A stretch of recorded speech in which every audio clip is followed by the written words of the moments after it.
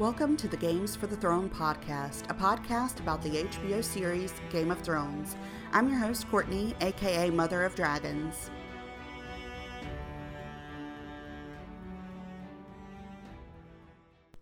Welcome to this episode of Games for the Throne. I'm going to be talking about episode 607, The Broken Man. So the first thing I'm going to talk about is we see these people out in this lush green valley. They're building this structure. They're all working together. And we finally see Ian McShane, who it was rumored was going to be on in season 6. Everything's all peaceful and nice. And then we see that the Hound is alive and he's with this group. And Ian McShane's character, who is a Septon, apparently found the Hound and he took care of him. And he says there is a reason the Hound didn't die. The gods are not through with him yet.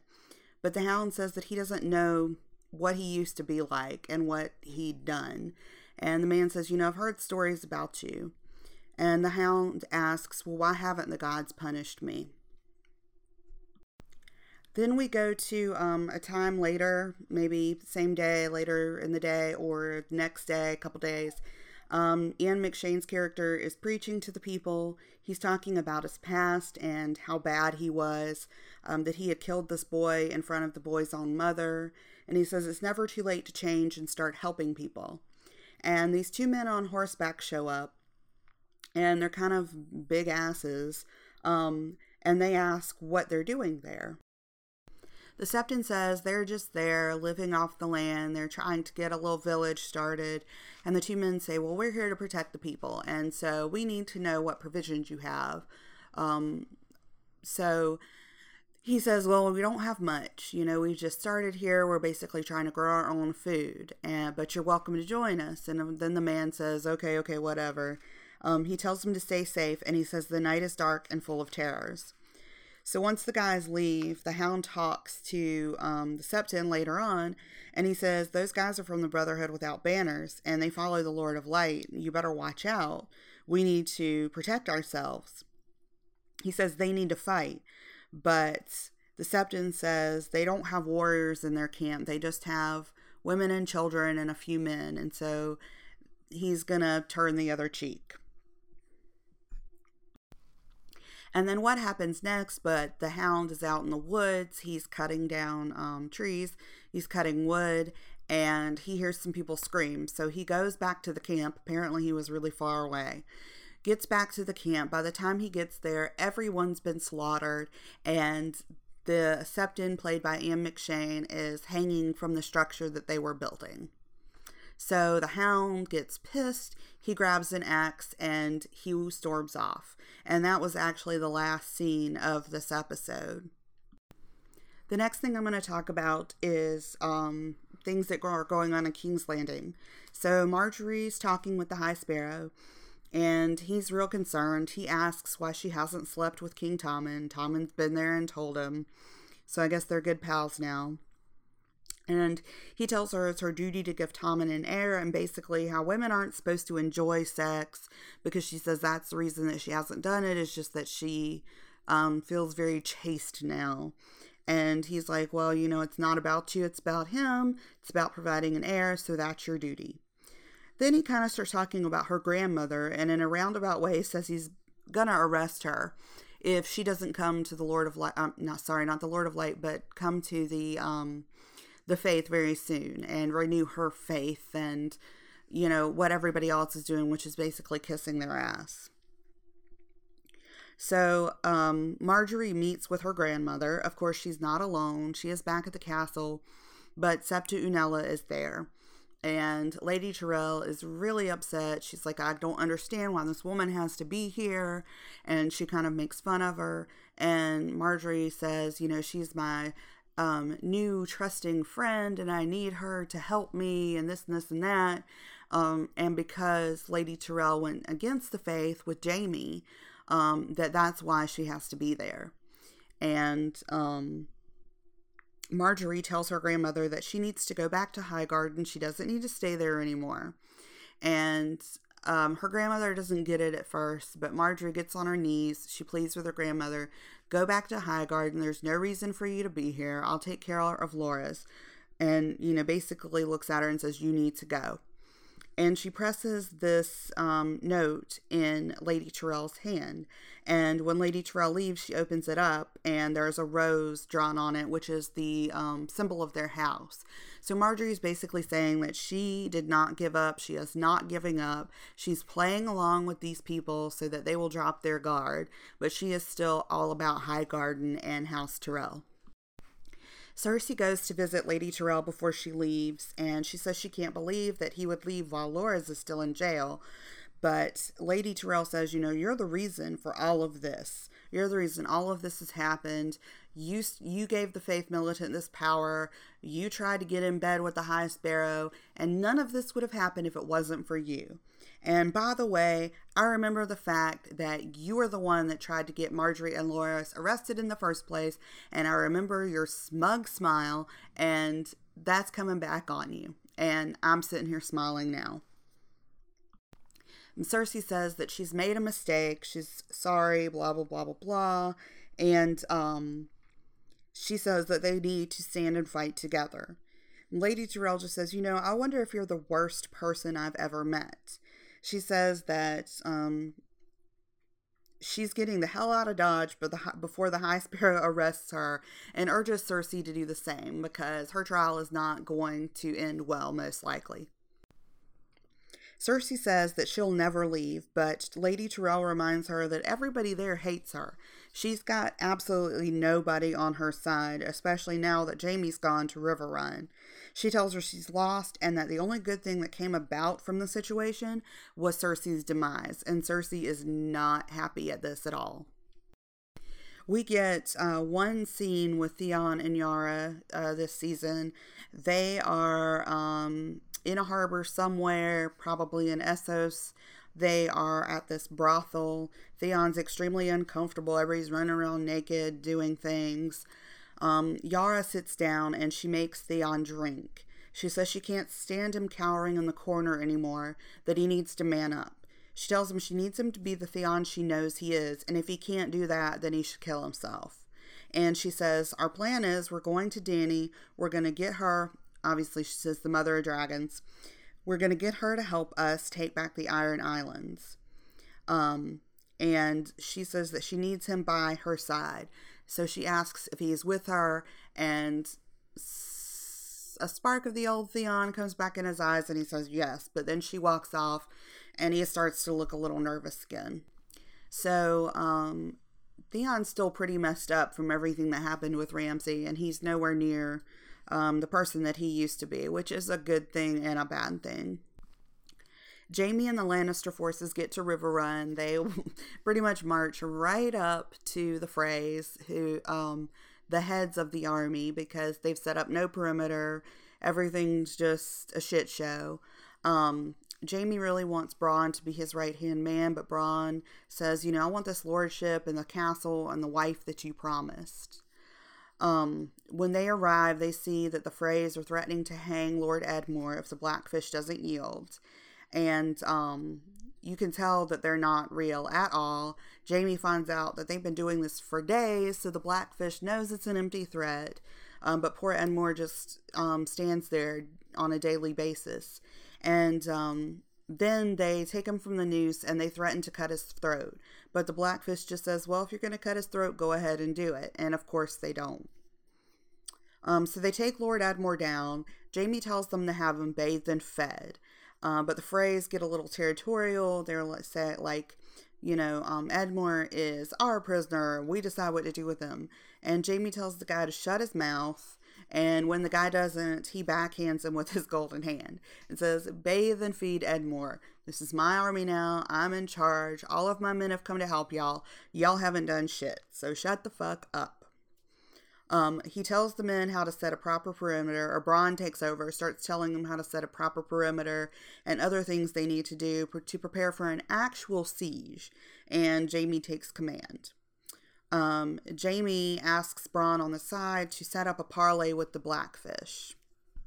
Later on, Jaime meets with the Blackfish, and of course, the Blackfish calls him Kingslayer, so right away he shows some disrespect to Jaime, which I do understand on the part of a Tully, We know more about Jaime and the good things that he can do. But still, he calls him Kingslayer, and he asks if he's there to fulfill his vow that he promised to Catelyn.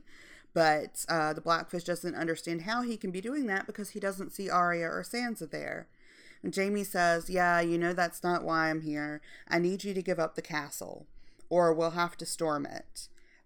He says, if you surrender, I won't kill your men.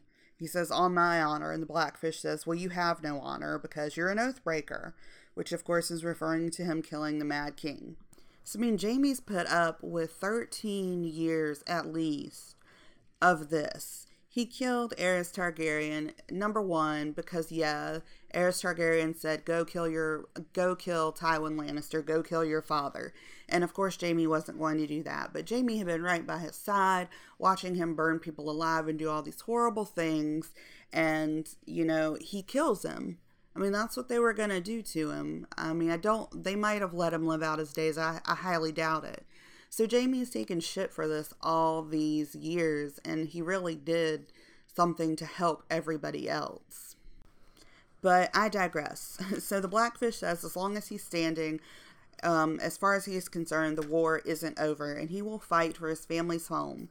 They have enough supplies for 2 years. Jaime says, well, why did you come to talk with me? Because clearly you don't want to discuss surrender. And the Blackfish says, I just came to meet you and measure you up. And quite frankly, I'm disappointed. In the north, Tormund is trying to talk the wildlings into helping Jon. Some are against it. They don't understand why they need to fight with him or for him. Jon says, the Boltons are going to come after you. They don't like wildlings. So I know it's not your fight, but it kind of is your fight, so I need you. And Tormund reminds them that Jon died for them, and if they won't follow him now, then they're cowards. So the giant stands up and says, Snow, and then the rest kind of fall in line after. We get to see a new location in this episode because Jon and Sansa and all are on Bear Island. They're there to see Lady Lyanna Mormont, who in the show is Jorah Mormont's niece. So Jorah Mormont was the Lord Commander of the Night's Watch, father to Jorah Mormont, so I guess Jorah would be her cousin. Well, she's about 10 years old. Sansa tries to compliment her and says, you'll be this great beauty one day when you're older, but Lady Mormont just calls bullshit on it. She says that her mother wasn't a great beauty, so she doubts that she will be. But her mother was a good warrior, and she died fighting for Robb. Then Jon tries to kind of break the ice and says, yeah, I was a steward for your uncle, Lord Commander Jorah Mormont. And she says, are we ready to cut the small talk? Why are you really here? So they say, well, we're here because we need your allegiance. We want to fight the Boltons. We need to take back Winterfell. And by the way, the dead are coming.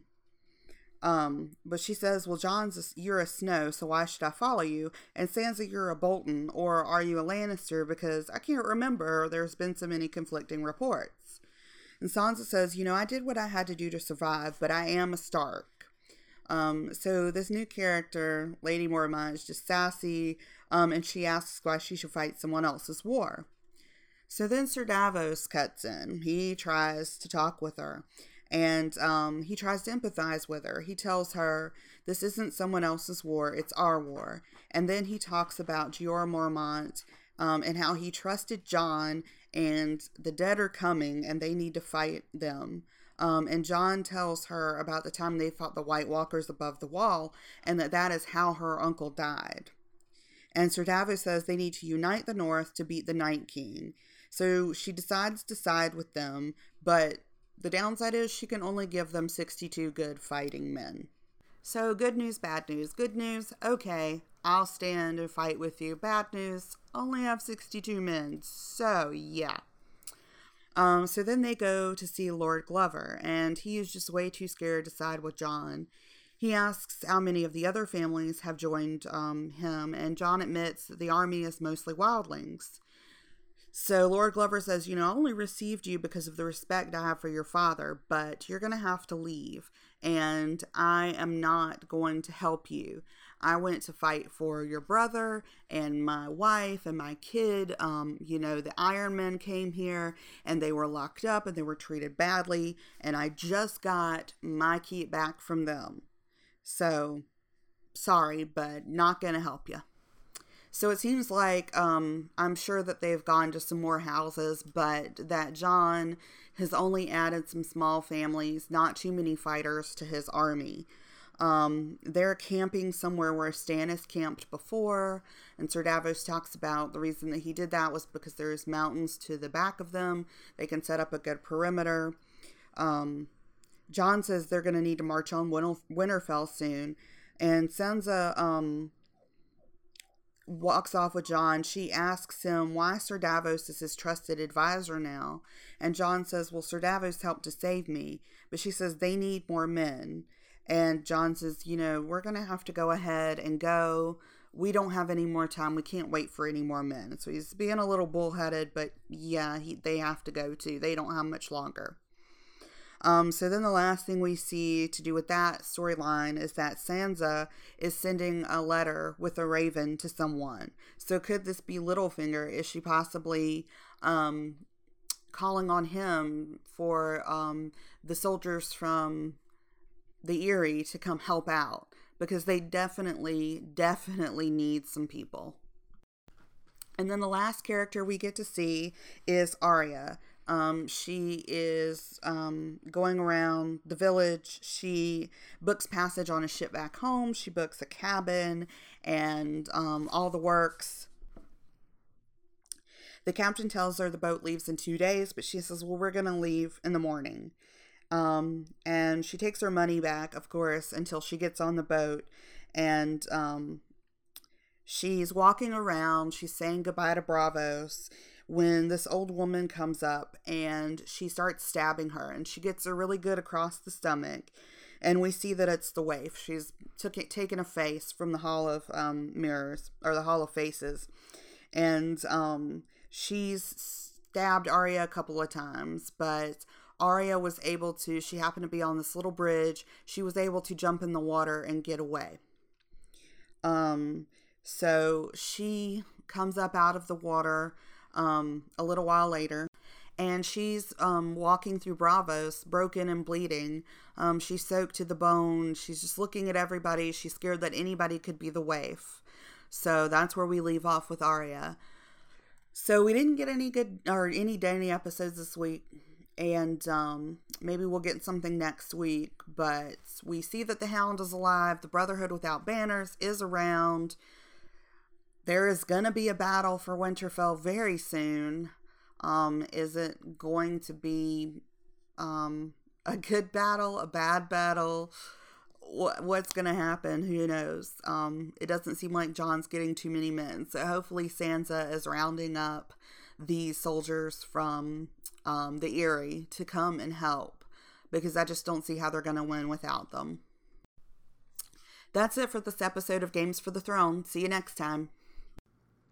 If you have questions, comments, crazy theories, you can email me at gamesforthethrone@gmail.com. You can also like me on Facebook at Games for the Throne, and on Twitter it's at Games for the Throne, but the 4 is actually the number 4.